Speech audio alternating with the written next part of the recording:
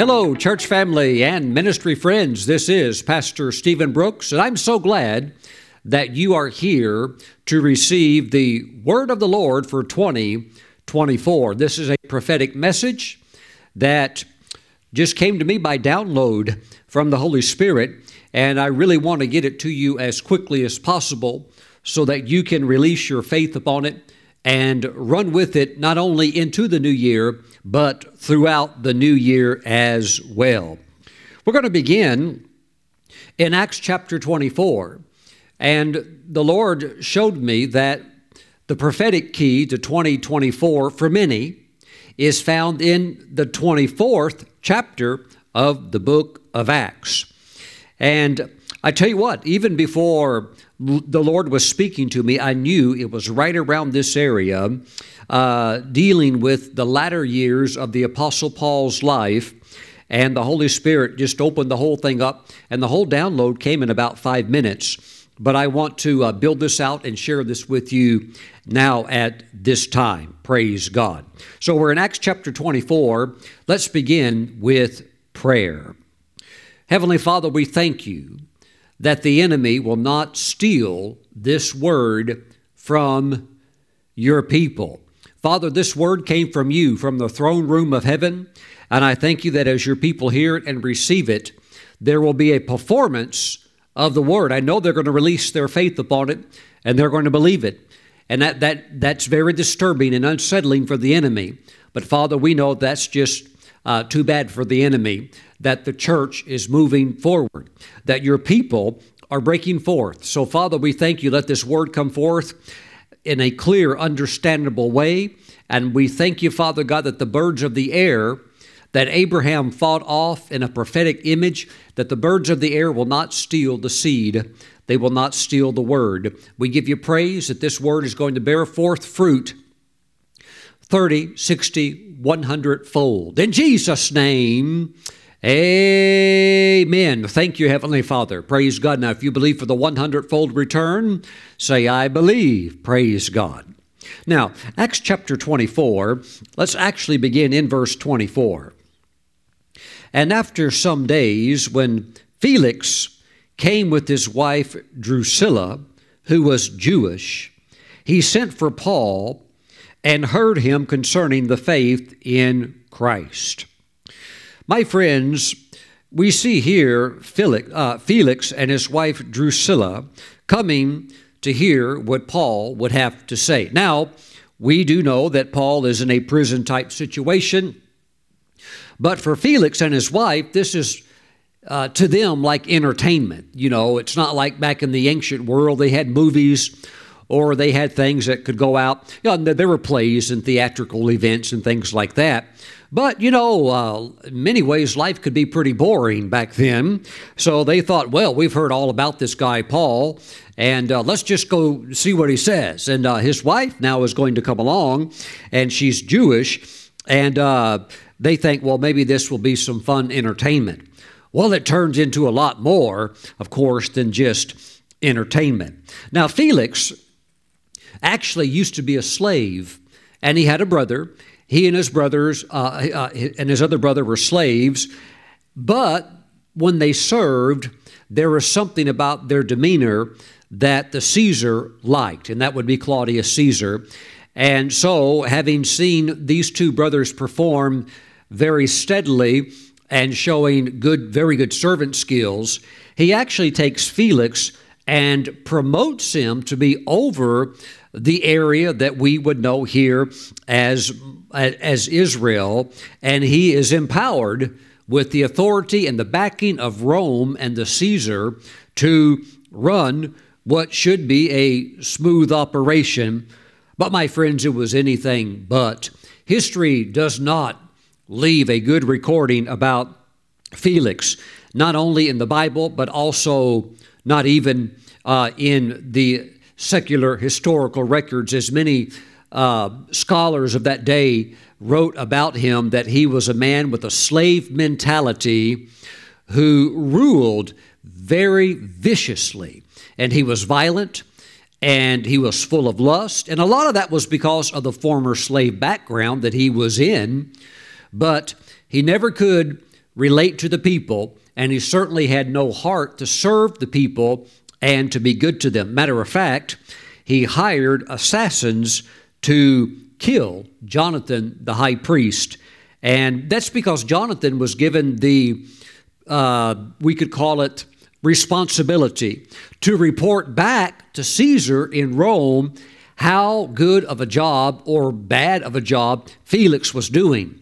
And so Jonathan basically was saying, hey, this guy can't lead, he's incompetent, and I'm going to report back to Caesar all of the blunders and the mistakes he's making, and also the brutal hand that he is enforcing upon the people. And so, because of that, Felix said, well, I'm just going to kill Jonathan, the high priest. And my friends, that's exactly what he did. And then we have Drusilla, who he has as his wife, but we have a problem here also. And that's because Drusilla was the daughter of Herod Agrippa, but she was previously married to a king named Azesus, and he was the king of Emesa, and that was an area in Syria. Well, what happened is when Felix saw Drusilla for the first time, although she was a married woman, that he really desired to have her. But she's married, so what can he do? Well, being the evil and conniving man that he was, he went and hired the leading sorcerer, the leading Satanist of the day. That man's name was Simon the sorcerer, who many theologians believe is the same Simon mentioned in Scripture. He hired that man to concoct a spell and to cast that spell so that that woman would leave her husband. Now, of course, he's trying to persuade her, but all in all, that this thing would work out. Well, she will leave him and come over and get married to him. Well, long story short, she did. She left her husband and came over to be with Felix, and they were married. They actually had a son, but their son died over in Italy. And very interesting because he died when the famous eruption of Mount Vesuvius took place. And that, of course, wiped out several cities, the most famous being the city of Pompeii. So just knowing about Pompeii and knowing that their son was there is not a good indicator that he's living by any means a righteous life. Pompeii, by the way, when it was destroyed by Mount Vesuvius, had energy released against it. When that volcano erupted, it released 100,000 times the thermal energy of the atomic bombings of Hiroshima and Nagasaki. And it carbonized people completely in place. Of course, it baked all of their internal organs, fried everything on the inside, but there were people that were literally like carbonized in movement. They were frozen instantly as that blast of hot air and gas just roared through there.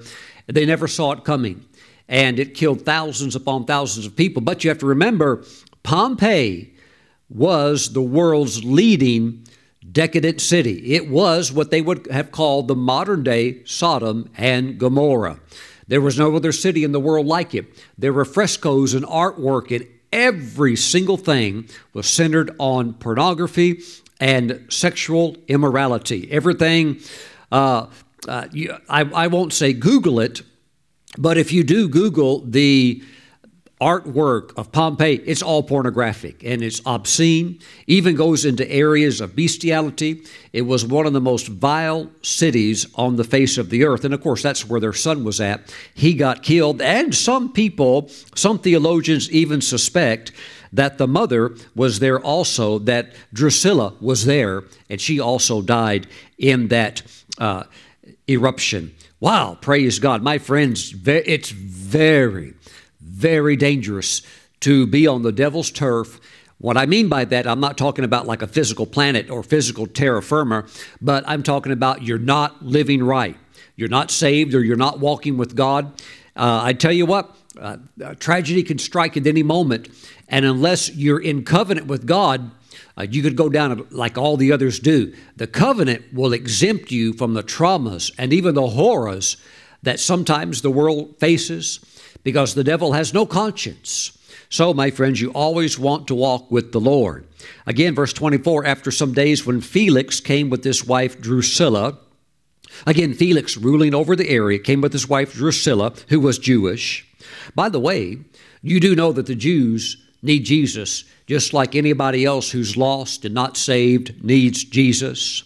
We see that Paul said in the book of Romans, chapter 1, verse 16, "For I am not ashamed of the gospel of Christ, for it is the power of God to salvation for everyone who believes." So you have to believe it to receive it, okay? For the Jew first, and also for the Greek. Well, the Greeks, or what we would call the Gentiles, the non-Jewish people, they, of course, need salvation, but the Jews need salvation also. And in Romans, the same book, of course, Romans chapter 11, verse 28, Paul said, concerning the gospel, they are enemies for your sake. Now, some of you who have not been to Israel, you don't realize that it's actually illegal to evangelize in Israel. Now, when we go to Israel, we don't evangelize, although I will at any time, any moment talk to anybody who's open and wants to know and who's asking me about it. But if you just try to go out and start evangelizing, things like that, that's against the law. You can get in trouble pretty quick. But here we see that it says, concerning the gospel, they are enemies for your sake. Now watch this. But concerning the election, they are beloved for the sake of the fathers. What does that mean? Does that mean that Jews get a free ticket to heaven just because they're Jews? No.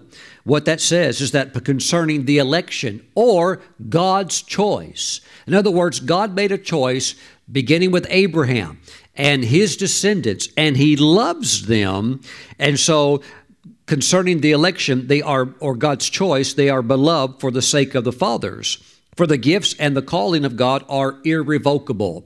God will never change his mind. He made a covenant with Abraham. It's not a covenant of salvation. It is a covenant of blessing. And if you want to come into salvation, the only way that you get that is through God's Son, Jesus Christ. The only mediator between God and man is Jesus Christ of Nazareth. Praise God. So yes, Jews need Jesus. They need salvation just like anybody else.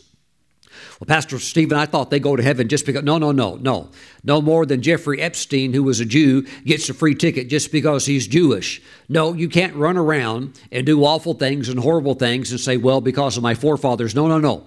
Abraham was justified in the eyes of God. Why? Because of his faith. Woo, praise God. So you have to have your faith and trust in God. And to do that, you must put your faith and trust in God's Son, who paid the penalty for sins for whoever believes in him. Thank you, Lord Jesus. By the way, that's why Paul was preaching to the Jews. Why? Because they needed Jesus just like everybody else does, which is why we're also on the air 3 times every single week broadcasting on television out of Bethlehem, Israel. That signal can be picked up all over Israel. It can be picked up over the Gaza Strip. It can be picked up over in the areas that go further south. It can be even picked up over in the Jordan area. Hallelujah. We're taking it to the Jews. We're taking it to the Greeks, in other words, the Gentiles. We're taking it to the entire Arab world. Praise God. Thank you, Lord Jesus. Amen. Now, let's continue on with our study here in the book of Acts. We're going back to Acts chapter 24. You're going into the year of 2024. And in verse 25, we see now as he reasoned. Now, watch how Paul reasoned. Now, as he reasoned about, number 1, righteousness, self-control, and the judgment to come, Felix was afraid. Okay, so Felix and his wife are kind of like walking in. First of all, they're living in adultery. And, you know, he's like a brutal guy, really rough around the edges, but he's still in authority. So he's a dignitary. He is a ruler. But he's like here to see the circus show. He's here to see the famous guy, Paul. But the next thing he knows, he has been caught in the crosshairs. And Paul, now notice this, Paul is not preaching forgiveness of sins. No. That's later. He'll get to that later. But the first thing he's got to do is what? He's got to get them to realize you're not right with God. You know, that's the thing. So many people, even Jewish people that don't know Jesus, they think they're okay as long as their good deeds outweigh their bad deeds. But my friends, the Bible says that the righteousness or the goodness of man is as filthy rags in the eyes of God. There is nobody good enough to make it to heaven. All have sinned, not some, all have sinned and fallen short of the glory of God. A sinner has no more chance of getting into heaven than a snowball thrown into the erupting Mount Vesuvius when it blew sky high. No. You're never going to make it. The standard of holiness, of God's purity and holiness, is so high that you need somebody to deal with the sin problem. And that was Jesus Christ, who made atonement for the sins of mankind through his sacrificial death, burial, and mighty resurrection. Praise be to God forever.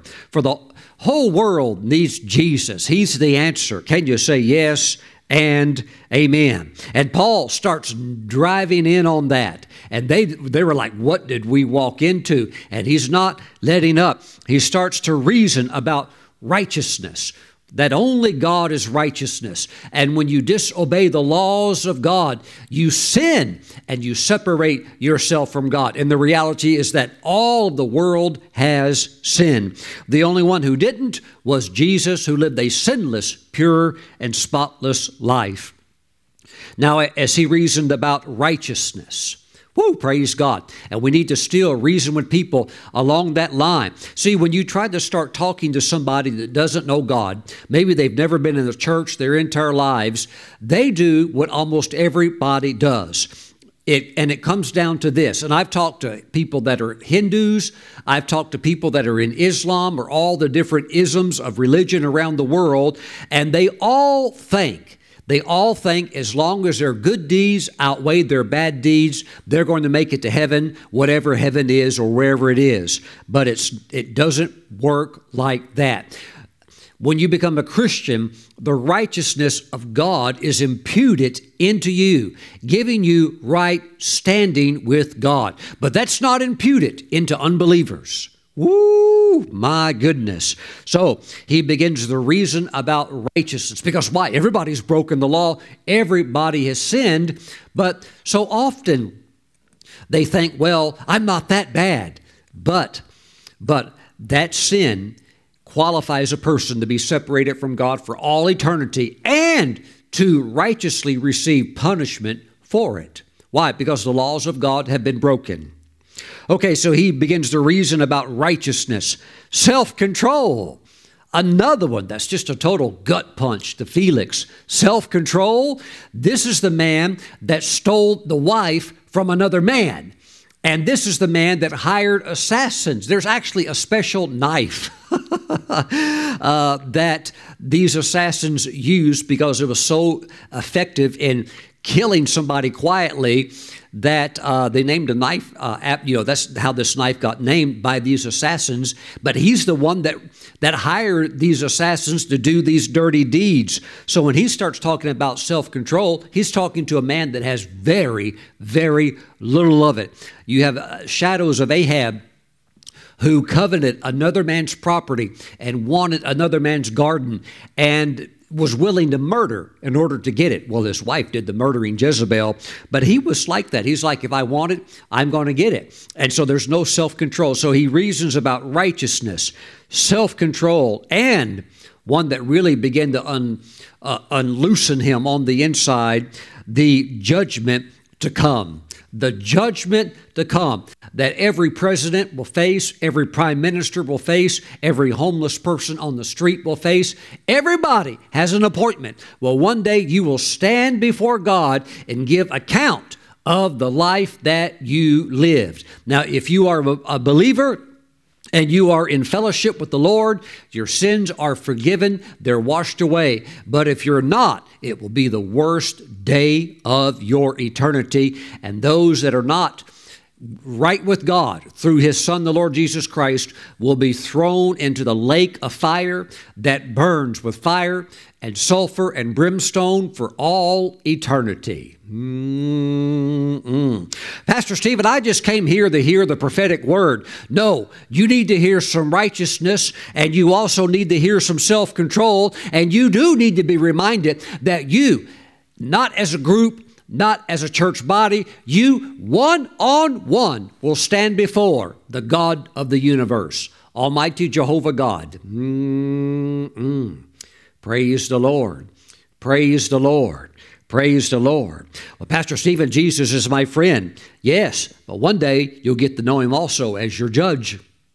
Now, when we're in fellowship with God, that judging is like daily. If you miss it, the Holy Spirit lets you know and you get right with God. So on that day, you're actually looking forward to it. This is not like something where you're trying to rush at the last minute and get your life right. You try to live right with God every day, where you have a clear conscience, not only with God, but also with others. Praise the Lord. Praise the Lord. Amen. Well, Felix, it says, was afraid. In the Greek, that word is very, very strong. He was very struck with the reality of this. That's why the King James Version says that he shook. He shook. Why? Paul had him. Paul had him in the spotlight. Praise the Lord. Felix was afraid and answered, "Go away for now." Not only, Paul, do I want you to go away, you and your message, go away. Go away for now. When I have a convenient time, I will call for you. How many of you know that right now, as we stand here or sit here or in the comfort of wherever you're at, how many of you realize that Felix is burning in hell? Now, he'll go before the Lord on that final day of judgment. Then it's like going from the frying pan into the fire. You go from hell, which is a holding body in the center of the earth, a spiritual realm where the wicked and the damned go. But then on the great day of judgment, then the final judgment takes place, and all of those who rejected Christ are thrown into the lake of fire, a place so awful. It was never even intended for man. It was intended for Satan, and he deserves it. But those that chose to go with him, they're going there also. So he was afraid and answered, "Go away for now. When I have a convenient time, I will call for you." My friends, when the Holy Spirit is moving through the Word of God that is administered, don't think, well, hey, it's not a good time for me. Look, you have no guarantee that that anointing will be there later to repent or to make a confession or to get right with God. This is not only like, well, I'll put my salvation off, and maybe when I'm old after I've sinned and had a lot of fun, as the world defines fun, then maybe at the last moment I'll get saved. Now, we know that's a delusion, but it's also a delusion to say, well, I sense God's visitation. I sense God talking to me. I can tell that God is dealing with me, but now's not a good time. You have no guarantee, first of all, that you're going to have another day or another year or decade to live. Nor do you have a guarantee that that same anointing of the Spirit will be there tomorrow or next week or next month. That's why you need to respond today. That's why you always need to move in the moment with the Holy Spirit. Something that was an eternal blunder that this man and his wife both committed. They both turned the message away. "Go away for now. When I have a convenient time, I will call for you." Meanwhile, he also hoped that money would be given him by Paul, that he might release him. My. Lord Jesus, we give you praise. Some things haven't changed too much, have they? My friends, here we have the eye of Felix coveting after money and hoping that Paul will set up some kind of financial obligation, a bribe, where Paul can get some money over to him at another time after Felix would see to it that he gets out of that jail situation. We are told in the Word of God in Deuteronomy chapter 16 and beginning in verse 18 that you shall appoint judges and officers in all your gates, which the Lord your God gives you according to your tribes and they shall judge the people with just judgment. You shall not pervert justice. You shall not show partiality, nor take a bribe. For a bribe blinds the eyes of the wise and twists the words of the righteous. Something happens with your spiritual eyesight where when you take a bribe, there's scales of spiritual blockers that come over your eyes and you're now deceived. What is a bribe? A bribe is money, favor, or some other consideration given in exchange for one's influence against what is right, true, or just. Giving or receiving a bribe, my friends, is evil. And we see a lot of stories and examples about it in the Scripture. Judas received a bribe, 30 pieces of silver. What will you give me if I betray him? Oh, well, okay, 30 pieces of silver.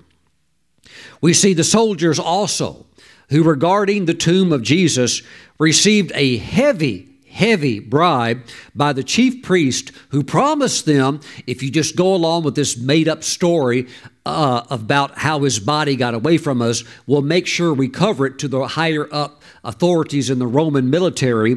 And here, take all of this money and we'll make sure that you're covered. Just go along with the lie. What is that? A bribe. What did the soldiers do? They took it. Where are they at now? They're in hell burning right now.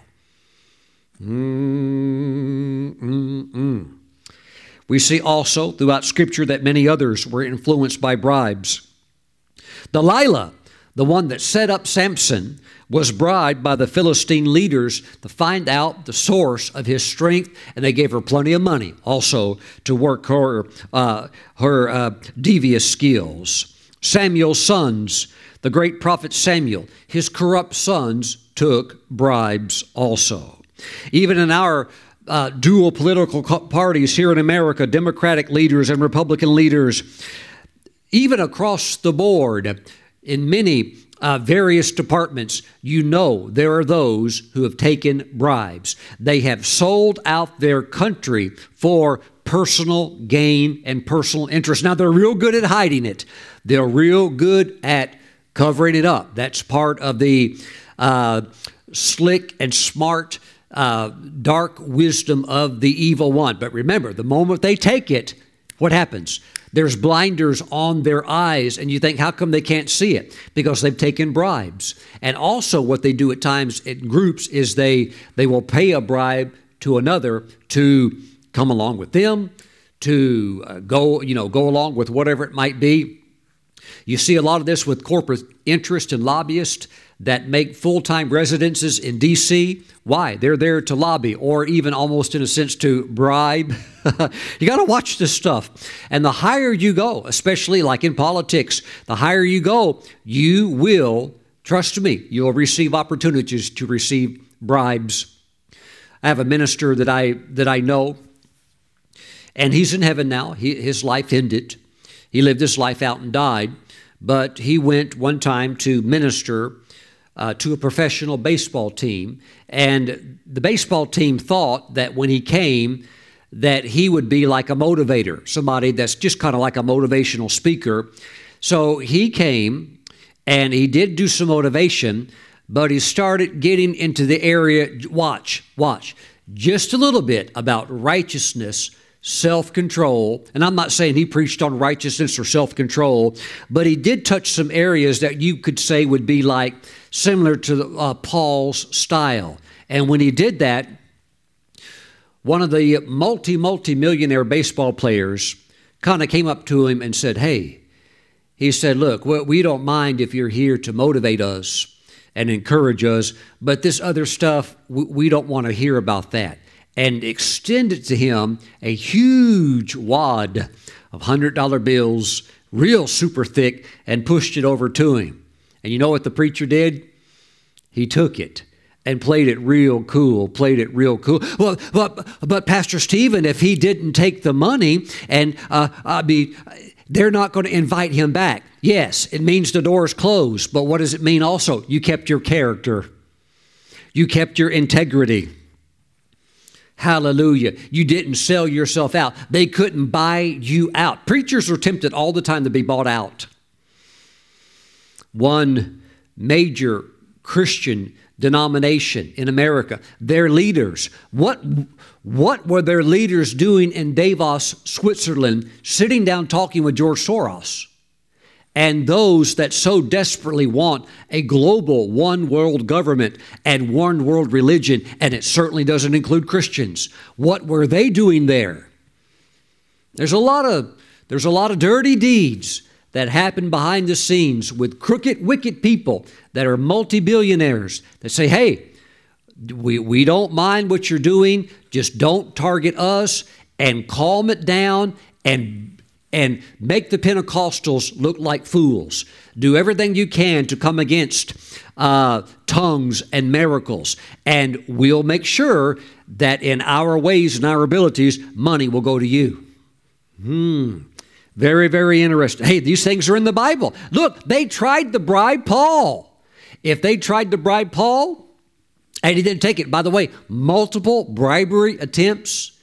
Look, you got to learn to stand your ground. This happens not only in ministry. In other words, you could have a wealthy, let's say a wealthy elder, and he loves you. Let's say he's the biggest giver in the church, but maybe he's not too hot about laying hands on the sick and praying for their recovery. And he says, look, preacher, hey, we've got a nice established church, and we got a lot of people here, and we like a dignified church. And, I don't like it that you're doing all of that. As long as you don't talk about that, I'll continue to give my tithe. What do you need to do? You need to get people like that out. Preach so hard intentionally that the fire just burns them up, and they either convert and repent, or they leave.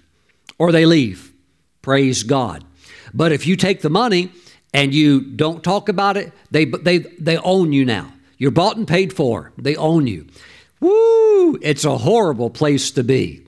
A horrible place to be. Wow. I thank God that I'm free. Hallelujah. I thank God that many, many good ministers are not for sale. Praise God. So we're holding the front lines. Praise God. Thank you, Lord Jesus. I was listening to a Christian businessman just a couple of months ago, and he is a tribal leader in his Canadian tribe up in Canada.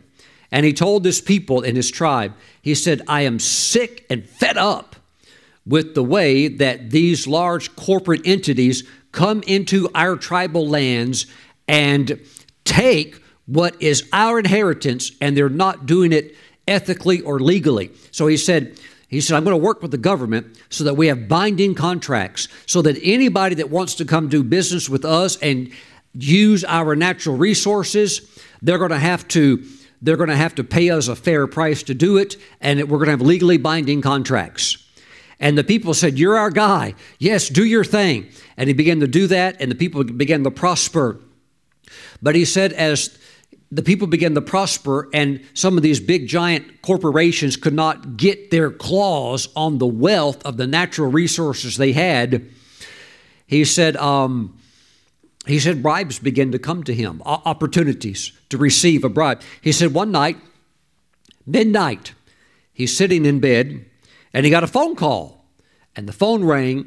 And basically the voice on the other end, which was a representative of one of the biggest gold mining companies in the world, said, hey, if you just kind of look the other way and let us do our thing, we will wire transfer into your account $36 million. He said, no, thank you. Click, and hung up the phone on him. $36 million, cash. And they trust me, these big global corporations, they know how to do it where they can get it to you where, yeah, it's covered. Nobody's going to know. But God knows. And if you ever take a bribe or you try to bribe somebody, a curse will come upon your life. Be very, very careful. Listen, many of you are going to new heights. Don't think somehow you're exempt just because you talk in tongues and love Jesus. Bribes will come your way. They've come to me. They've come to me. I had a legitimate bribe one time where a person offered to buy the jet airplane that I wanted for cash. If only, everything else is fine, but if only I will do this one thing. I said, no. I said, I don't make deals like that. And that was the end of the bribe. Well, Pastor Steve, I'm so sorry you didn't get your jet. Well, then it's not time. And that's okay with me. Hallelujah. I'd rather walk in character and preserve my integrity before God than sell myself for a hunk of aluminum. Praise God. Thank you, Lord Jesus. Glory to God. Well, Pastor Stephen, that's not a temptation for Paul to, give a bribe to somebody because Paul didn't have any money. Oh, really? Now, Paul's locked up in jail, right? Now, watch this. Excuse me just a moment while I get a drink of some good hot tea. Mm-mm. Woo! That's some hot tea from South Africa. Praise God. That's some good stuff. Thank you, Jesus. Think just for a moment about the Apostle Paul. You've heard me talk about this recently in some of my messages, that when you have a man of God that's on the forefront, God's hand is on his life. God's anointing and power is on his or her life. Whether it's a man or a woman, whether it's Catherine Kuhlman, or whether it's Billy Graham, or whether it's Oral Roberts, or whether it's the Apostle Paul. What happens with anointings like that? Money pours in. Oh, but Pastor Stephen, Paul's in prison. That's all irrelevant now. Don't kid yourself for a moment. One letter to Timothy, his spiritual son, he could have enough money to pay off Felix, where even Felix would think, wow, that's a nice bribe. Yeah, I'm gonna get you out of prison right now. You do understand that Paul's spiritual son Timothy pastored the church in Ephesus that had over 100,000 members. You got to stop looking at the New Testament church as only like being little small churches, maybe 10 people meeting in a little house church. Yes, there were house churches. Paul even ministered at times in house churches. But there was a mega movement of the Holy Spirit there in Ephesus. And all Paul would have to done is say, hey, Timothy, need a little help down here. Oh, how much money you need? Just send me $50,000. Got to get this guy off my back and get out of here and get back to what I'm supposed to be doing. Look, you're not for sale. Neither is your anointing, neither is your gifting, neither is your voice, neither are the talents and the grace gifts that God has given you. You are not for sale for any price. And Paul refused him over and over and over again. And trust me, he could have got it. He could. There's many people he could have written, and that money would have been there like that. Anybody with an anointing like Paul, are you kidding me? Woo, the greatest theologian in the Bible, outside of God himself? No, money flows towards the anointing. So he's in jail. Everybody knows who he is.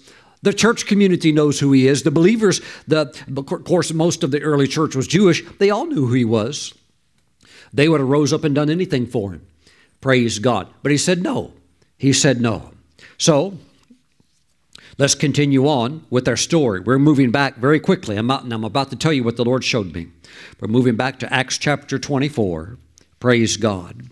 Meanwhile, he also hoped that money would be given him by Paul, that he might release him. Therefore, he sent for him more often and conversed with him.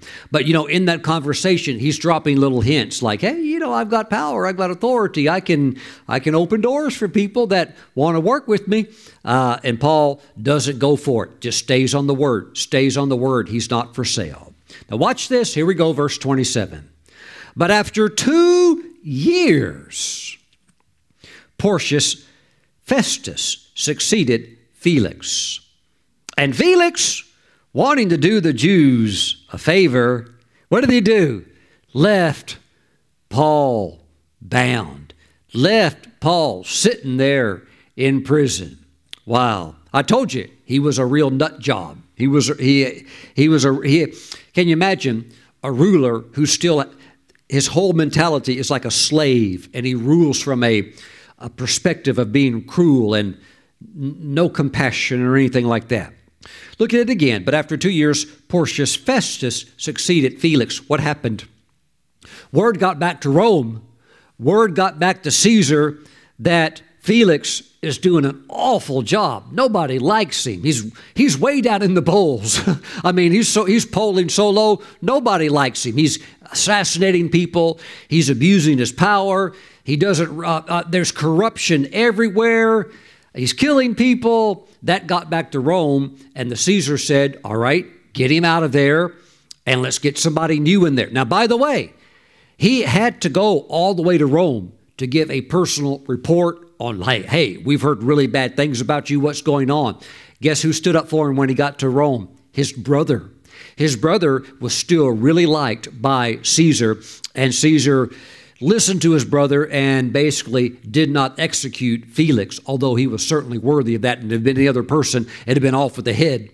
But nevertheless, he's out of there. Now we've got a new guy in, Festus. But what happened before Felix left? He left Paul sitting there. 2 years, complete, total downtime. Now this is very interesting because we don't really know what Paul did during that time. You know, it's not like 2 years just flies by, especially when you're imprisoned. Some people say that possibly he wrote the book of Hebrews. No, I do believe that Paul wrote the book of Hebrews. He's the only one that had that revelatory knowledge to write a book that is that theologically deep. But I don't think he probably wrote it while he was there in prison. Now, of course, also if you go to the area of Caesarea by the Sea, there in Israel, they'll take you to the place where the trial took place with the Apostle Paul, and they'll show you what could have been the prison that he was in, which is underground. Looks like a place nobody would ever want to go into. But I personally don't think that's where he was kept at. Why? Because he was a Roman. He was a Roman, and he has not yet been convicted of guilt. So it's not like you're going to take a Roman citizen and really rough him up. So they probably put him somewhere else, gave him a little bit of liberty. But the bottom line is still, he's got 2 years of total downtime. What does that mean? It means no movement. And he's still got a very important assignment. You could almost like call it the crowning assignment of his life. Now, we know that he wrote 2/3 of the New Testament. But God also had other high watermarks that he wanted Paul to achieve. One of them being very, very special that we'll look at in just a minute. But for 2 years, it's like all of it is put on the shelf. And it's like he's stuck and there's absolutely no movement. My friends, can I tell you what the year 2024 is? This is what God told me. He said it is the year of unstuck destinies. You're coming out. You're coming out. Maybe you've been there stuck for 2 years.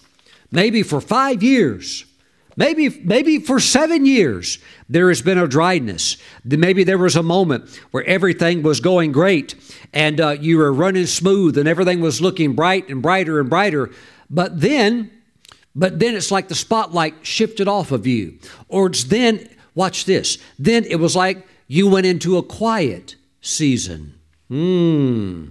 Very, very interesting. Well, Pastor Stephen, what could have been the great destiny that he's getting unstuck to fulfill? I'll show you. It's in Acts chapter 27.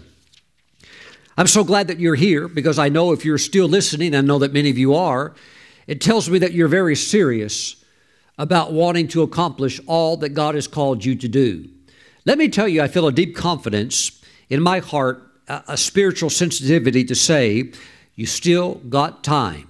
You're on track. Well, Pastor Stephen, I feel like I was stuck. I've been like almost like out of it. That's okay. Paul was too for several years. You know, maybe God just wanted to let Paul understand that relationship is more important than ministry, because Paul would push so hard. And maybe God just said, Paul, I want you and I to have some special time apart from all of the busyness that you've been running for years and years now. Come apart for a while. Take a little break. And maybe God even had to allow that so that he has that quiet time to refresh and get geared up for the next high mark, which is the destiny mark of his life. Acts chapter 27, and let's go to verse 23 or verse 21. It'll make more sense. But after long abstinence from food, then Paul stood in the midst of them and said, Men, you should have listened to me and not have sailed from Crete and incurred this disaster and loss. And now I urge you to take heart, for there will be no loss of life among you, but only of the ship. For there stood by me this night an angel of the God to whom I belong and whom I serve, saying, Do not be afraid. Now, why would he say that? Because Paul faced fears just like you and I do. And I'm not saying he succumbed to them, but I'm saying he felt that spirit of fear try to pressure him. You're going to die before your time. You're never going to get it done, Paul. He felt that spirit of fear, and that's why the angel said, Do not be afraid. Do not be afraid, Paul. You must be brought before Caesar. You must be brought before Caesar. And you know what? That can't happen if he drowns out there in the middle of the Mediterranean. Woo! What does it mean? It means he is going to fulfill his high calling. So after 2 years of sitting in a prison with a total quiet span of his life, we don't even know really what happened, what he did. But he sat there quietly for 2 years, and he comes out of that, and what's the very next thing that happens? Movement. Where? Towards Rome. Why? To fulfill his destiny, which is what? To stand before Caesar. And most theologians agree that Caesar was Nero, a man so perverted and wicked he ended up committing suicide. A man who murdered his family members, murdered even his own mother. Then Paul stood before him. It was the will of God. It was the will of God. Praise the Lord Jesus. Amen. What does that mean? It means God's getting him out of that prison, and God did. And God had a change even of leaders in order to make that happen. And another man came on the scene. Felix is now off the scene. Festus is now on the scene. There's a shift happening right now in your life, and you're about to come out of that situation. When you hit January the 1st, 12 o'clock at midnight, 12:01, as you move to 12:01 in the morning, the moment that clock strikes 12, I tell you what, movement begins, and you're getting unstuck by the Spirit of God himself. 2024 is the year of unstuck prophecies, unstuck destinies. You're going to begin to see immediate movement. Now, if you believe that, lift your hands and say, Lord, thank you for setting me free to go forward out of whatever has held me back, even if it was you that held me back. Lord, you know. But Lord, I thank you that it's now time to move forward. Praise God, praise God, praise God forever. Thank you, Lord Jesus. Thank you, Lord Jesus. By the way, there in Acts chapter 27, the following verse, as Paul says to them that he's got to go before Caesar, verse 25, Therefore take heart, men, for I believe God that it will be just as it was told me. You have to believe the prophetic word that comes from the Lord, whether it comes from Jesus, whether it comes from an angel sent from God, or whether it comes from a prophetic voice that is under the inspiration and the anointing of the Spirit of God. You must believe the word, hallelujah, in order to receive the powerful manifestation of it. You must believe that 2024 is the year of unstuck destinies, that my destiny is going forth this year with tremendous movement, beginning January the 1st. Praise the Lord. Praise the Lord. Praise the Lord. Glory, glory to God. And we see that the movement took place. Acts chapter 26, Acts 26, verse 28, of course, Paul was there in Caesarea in prison just a little bit longer, but Agrippa talks to Paul. Then Agrippa said to Paul, you almost persuaded me to become a Christian. Did you ever notice that Paul is still preaching to the uppity up? You know, he was very polite. But you've got to be very strong with people that have a lot of money, that have a lot of safety, security nets. You got to be very strong with them with the gospel. You have got to preach righteousness, self-control, eternal judgment to come.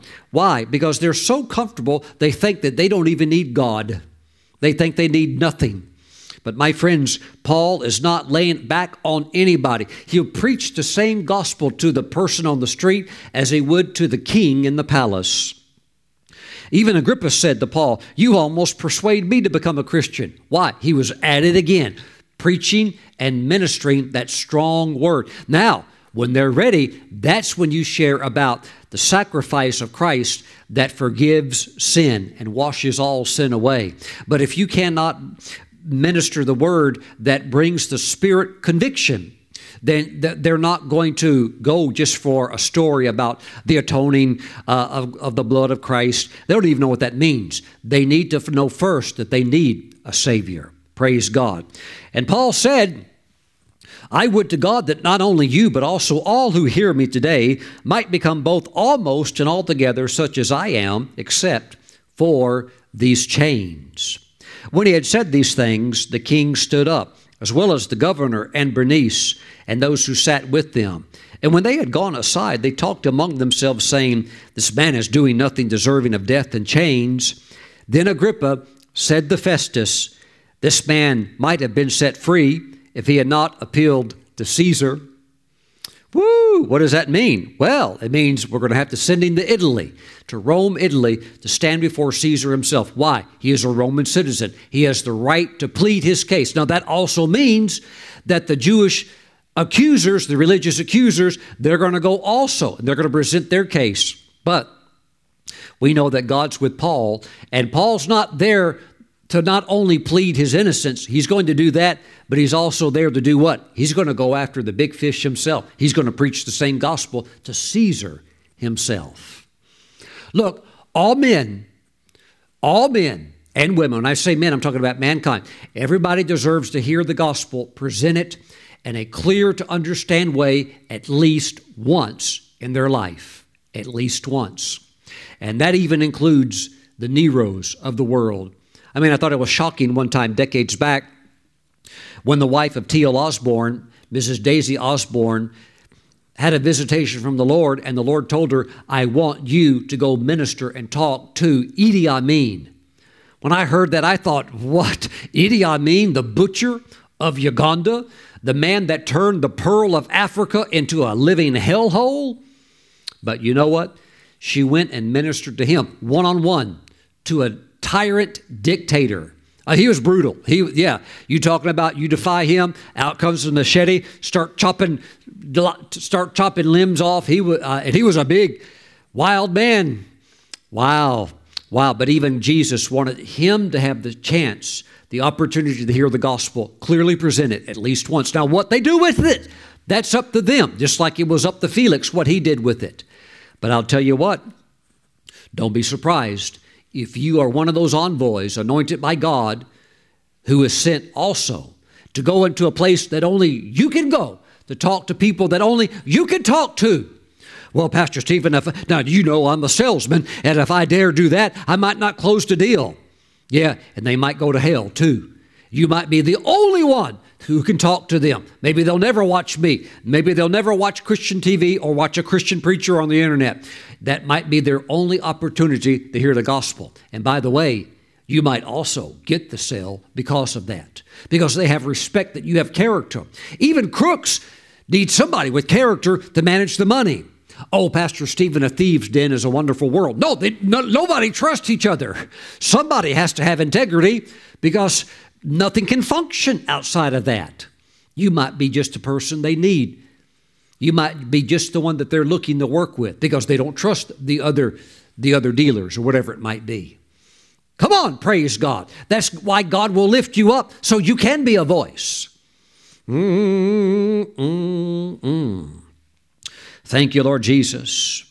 My friends, perhaps you've been out of season for a long time, but you're coming back in, and you're coming back in on January the 1st, 2024. Praise God. And if you want to come back in at 12:01 in the morning, come on in. Amen. Thank you, Lord Jesus. But whatever, come on. Amen. Look what Paul told Timothy, his spiritual son. 2 Timothy chapter 4, verse 2.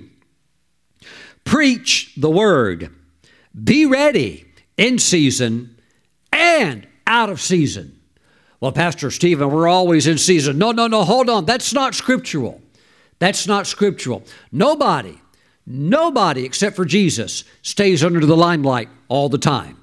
And there were even times when Jesus needed to go away and take a little break. Praise God. The only people that want to stay under the limelight and be in season all the time are number one, politicians.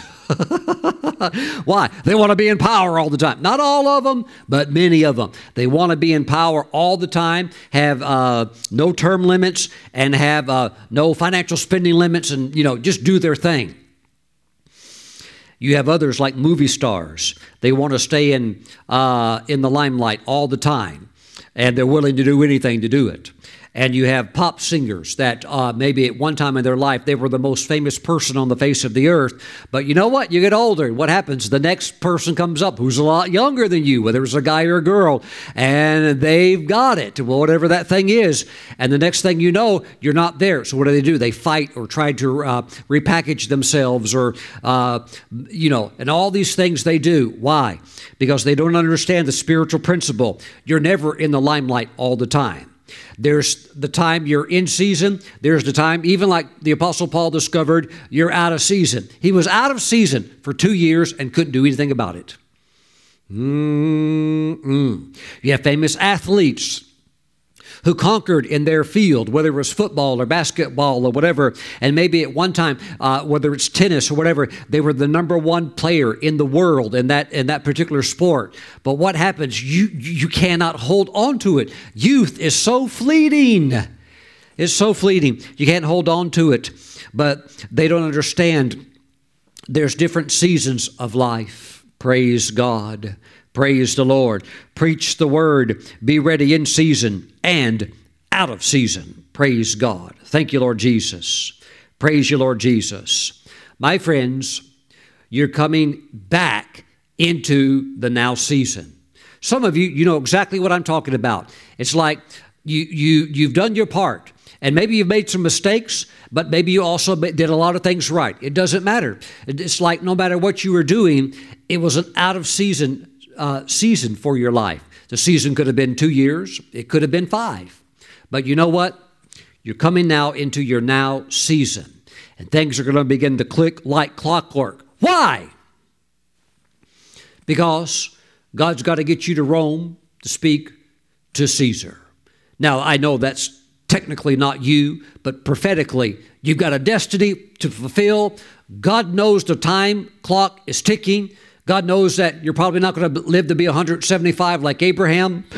So he's working with you. He knows. But my friends, the clock is going to begin to move in your favor, and God is unsticking your destiny in 2024. And I'm not talking about in March or in July. I'm talking about the moment that clock hits midnight and you roll into 2024, your destiny becomes unstuck. If you believe I have received this from the Lord, lift up your hands and say, Jesus, I receive this prophetic word of the Lord. Praise God, praise God, praise God. What does that mean? It means movement for you. It means, for many of you, it will mean some travel. It means freedom. It means fulfillment. Glory to God. By the way, for some of you, it's going to mean quite a bit of travel. Praise God. But there's a new level of freedom, a new level of fulfillment, a new level of excitement. Why? It's on. It's happening. The season has changed. By the way, who paid for Paul's trip to Rome? After all, he was a prisoner. It's not like you could say, hey, hang on, let me pull out my American Express card and I'll get the upgrade to business class on the slave ship here. Who paid for his trip? Caesar did. Caesar did. Praise God. And, of course, on some of those ships, Paul was not traveling alone. There were other prisoners also that they had to go get tried as well. And that centurion had the authority to commandeer any ship underneath the vast Roman Empire that Rome ruled over. And if he walked up and he's the centurion and he's wearing that armor and he's got his seal, I tell you what, they could take any ship they want under his authority and his command. Why? Rome pays for all of it. Just, they write up some kind of invoice, so to speak, and they'll get reimbursed from Rome. I believe that God is going to give many of you access to the wealth of this corrupt world system. In a sense, it's just like It's like Moses. Who paid for his upbringing? The world system did. Who paid for his mother to take care of him in those early stages of his life when he was still an infant? Pharaoh paid for all of that. And my friends, God's going to work it, or even the world system, He will work it in a way where its riches begin to flow to you so that you can use it to move the vision forward that God has given you, which is to send the gospel into all the world and to be allied and connected not only with God's kingdom work, but with a specific ministry that you are called to so that that gospel can go through that message that you also connect with back and support. And God's going to cause tremendous wealth to come into your hands. So yes, you'll be comfortable, but you'll also be greatly engaged in kingdom expansion work. Praise God. Praise the Lord. Praise the Lord. Lift your hands. I want to pray for you. Father, there are many people watching this message all over the world, and they are ready for movement. It's like they've had a spiritual timeout. Not because they did something bad, they have to have a timeout, but they had a timeout for reasons only known to you. And they might even be able to pick up on some of those reasons. But Father God, the season has now changed. And just as Paul told Timothy, be ready whatever the season, I thank you, Father, the season is now for them no longer a time out season, but a time in season. And they're going to begin to move, and it is the time where their destinies are now being unstuck. Father, I thank you. Let the anointing of your Spirit ride on this word right into their lives, right into their destinies. I thank you for swift movement that even within the first 3 months of the year, they will lift their hands and say, of a truth, I know that that word came from heaven because of the tremendous progress they will make even within the first 3 months.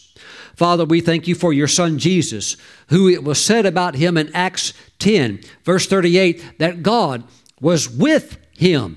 And truly, your people will say that I know God is with me, and this thing is moving now because God is here.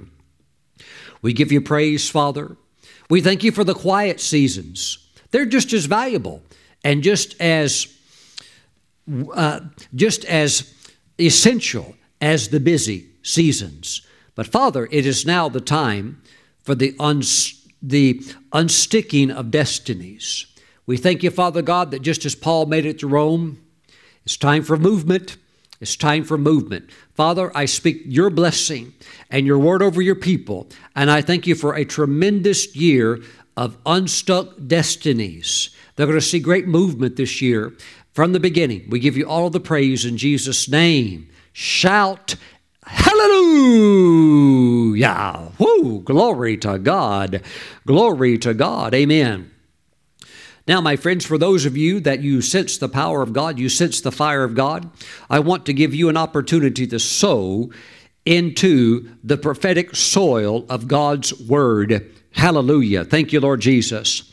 Let the Holy Spirit speak to you right now and show you the amount that you should sow. Let's not only conclude this year and step into the new year strong, but just right where you're at right now, sow your best seed. Let the Holy Spirit speak to you, and let this be your seed for your year of unstuck destinies. This is your year of unstuck destinies. Now, if you want to mail in an offering, please send it to Stephen Brooks International, P.O. Box 717, Moravian Falls, North Carolina. Our zip code 28654. Now, for those of you that would like to sow into your year of unstuck destiny and you want to do it online, please go right now to the ministry website, stephenbrooks.org. Look up at the top. There's a link that says Give Online. Click that. And as you click that, you'll see that you can give online. There's many different areas that you can give. And go ahead and give God a gracious offering right now. Praise the Lord. And just thank Him because it's from the Lord. It's the Lord's power. The Lord's the one that governs these things and controls these things. When your life is yielded to the Spirit, it is the Lord that moves you forward in His timing. and He's moving you forward in this new season, okay? So sow a seed and just say, God, thank you that this is my year of unstuck destiny, and I'm moving forward by your grace and power. I tell you what, the next thing you knew, Paul was on that ship, and he's hitting. Now, it was a long journey, but that's okay. Why? Because he's on the way to Rome. Praise God. You're going to do everything that God has called you to do, and you're going to get everything done that He's called you to accomplish. I need to let you know that this is going to be a really big year for you. Father, bless your people. I pray over their offering. I pray over their financial seed that you would multiply it back to them 30, 60, 100-fold. I'm even asking for the 100-fold, Father God, that as they're doing what you're instructing them to do by your Holy Spirit, I thank you, they're going to see miracles. Even within the first 3 months, they will see proofs that you are with them and that your Spirit is writing on this word and it is propelling them forward at a very strange level of speed. Oh God, we give you praise in Jesus' name. We all say amen. Amen. Before you leave, let's do something very special together. Let's take Holy Communion. I want you to grab some grape juice and unleavened bread. Now listen to me. You will not forget this prophecy. You will not forget this word of the Lord. This will not become just like another sermon that you heard, but this word of this being your year of unstuck destinies, this is the year you're going to see tremendous movement, and you will remember this word, and you will celebrate what God has spoken to you, and you will see it really, really working. Praise God. So, as Abraham cut covenant with God, when we take communion, this is a covenant meal that we celebrate with the Lord. So let's pray over it right now. Father, we thank you for the bread and the juice. We set it apart as being holy. We thank you that this is the body and the blood of Jesus. And Father, as we receive the Lord's body, as we receive His flesh, we thank you that you still speak today. We thank you that you give prophetic directions and instructions. And we thank you that January 1, 12 o'clock midnight, we roll into the new year. We thank you that this is our year of unstuck destinies. We thank you, Father God, that no matter how little movement there's been, even if something is rusted or seized up, you're going to begin to move it and lubricate it, and the provision is coming, connections, friendships, necessary relationships with trustworthy people. It's all coming. It's a package deal. We give you praise. Father, thank you for the Lord's body. We believe it. We receive the Lord's word in Jesus' name. Woo! Amen. Amen. There's a healing anointing coming. Get ready.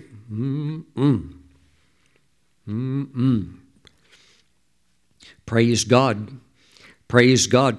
Some of you have been stuck on prescription drugs for 10 years. And it's been so long since you did not have something synthetic or some kind of thing in your body that was, used to treat or diagnose or whatever it is, an illness. It's been so long you almost forgot what it was like to have good health. I tell you what, God's going to get you unstuck out of that area of sickness or disease, get you back up on your feet. Praise the Lord. Father, we thank you for the blood of Jesus. We thank you, Father, for cleansing from all sin. We thank you, Father God, for righteousness, self-control, and that we can be ready ahead of time for the judgment, because every time we take communion, every time we have fellowship with you, oh God, there is a sense of a righteous judgment where we want everything to be right with you. Now, Father, we give you all of the praise. Thank you. Thank you, Father, in Jesus' name. Woo, amen and amen. I tell you, I see you taking your promised land this year. I see you possessing your possession. Hallelujah. Pastor Stephen, we don't want to get possessed. Oh, no, this stuff of people getting, messed with the devil, whatever, no, you're going to get your possession. Hallelujah. Nobody under the sound of my voice will have any kind of possession. Not even your toe will be possessed by the enemy. Hallelujah. We know he can't possess your spirit anyhow, but no part of you will have any place of possession. No place in your house where the devil's hanging out. No place in your elbow where some kind of evil spirit is causing pain. No, the only possessing going around will be you possessing your possession, which is your inheritance that God has given to you. Father, thank you for the blood of Jesus. In Jesus' name we pray. Amen. Let's receive together.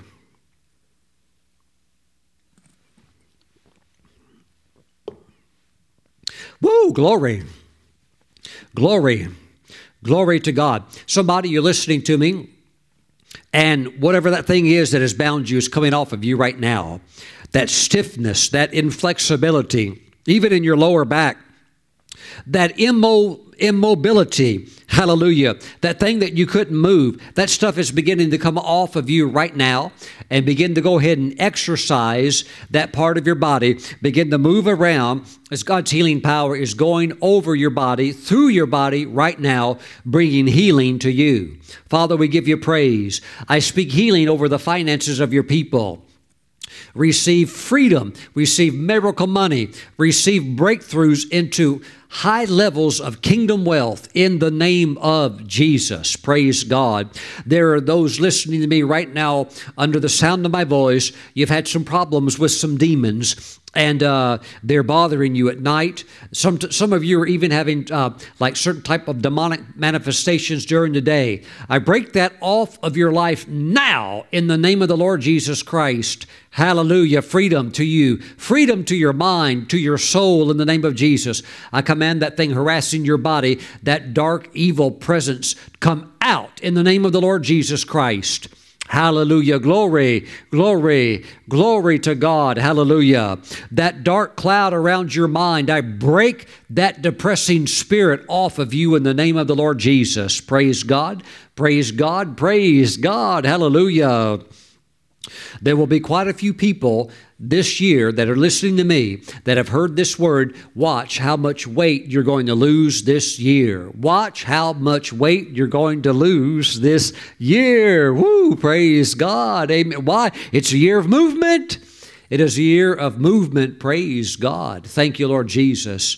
Father, I thank you that the joy of the Lord is touching your people like sunshine coming through a clear window, refreshing the soul. Father, bless them, strengthen them. Thank you, Father God.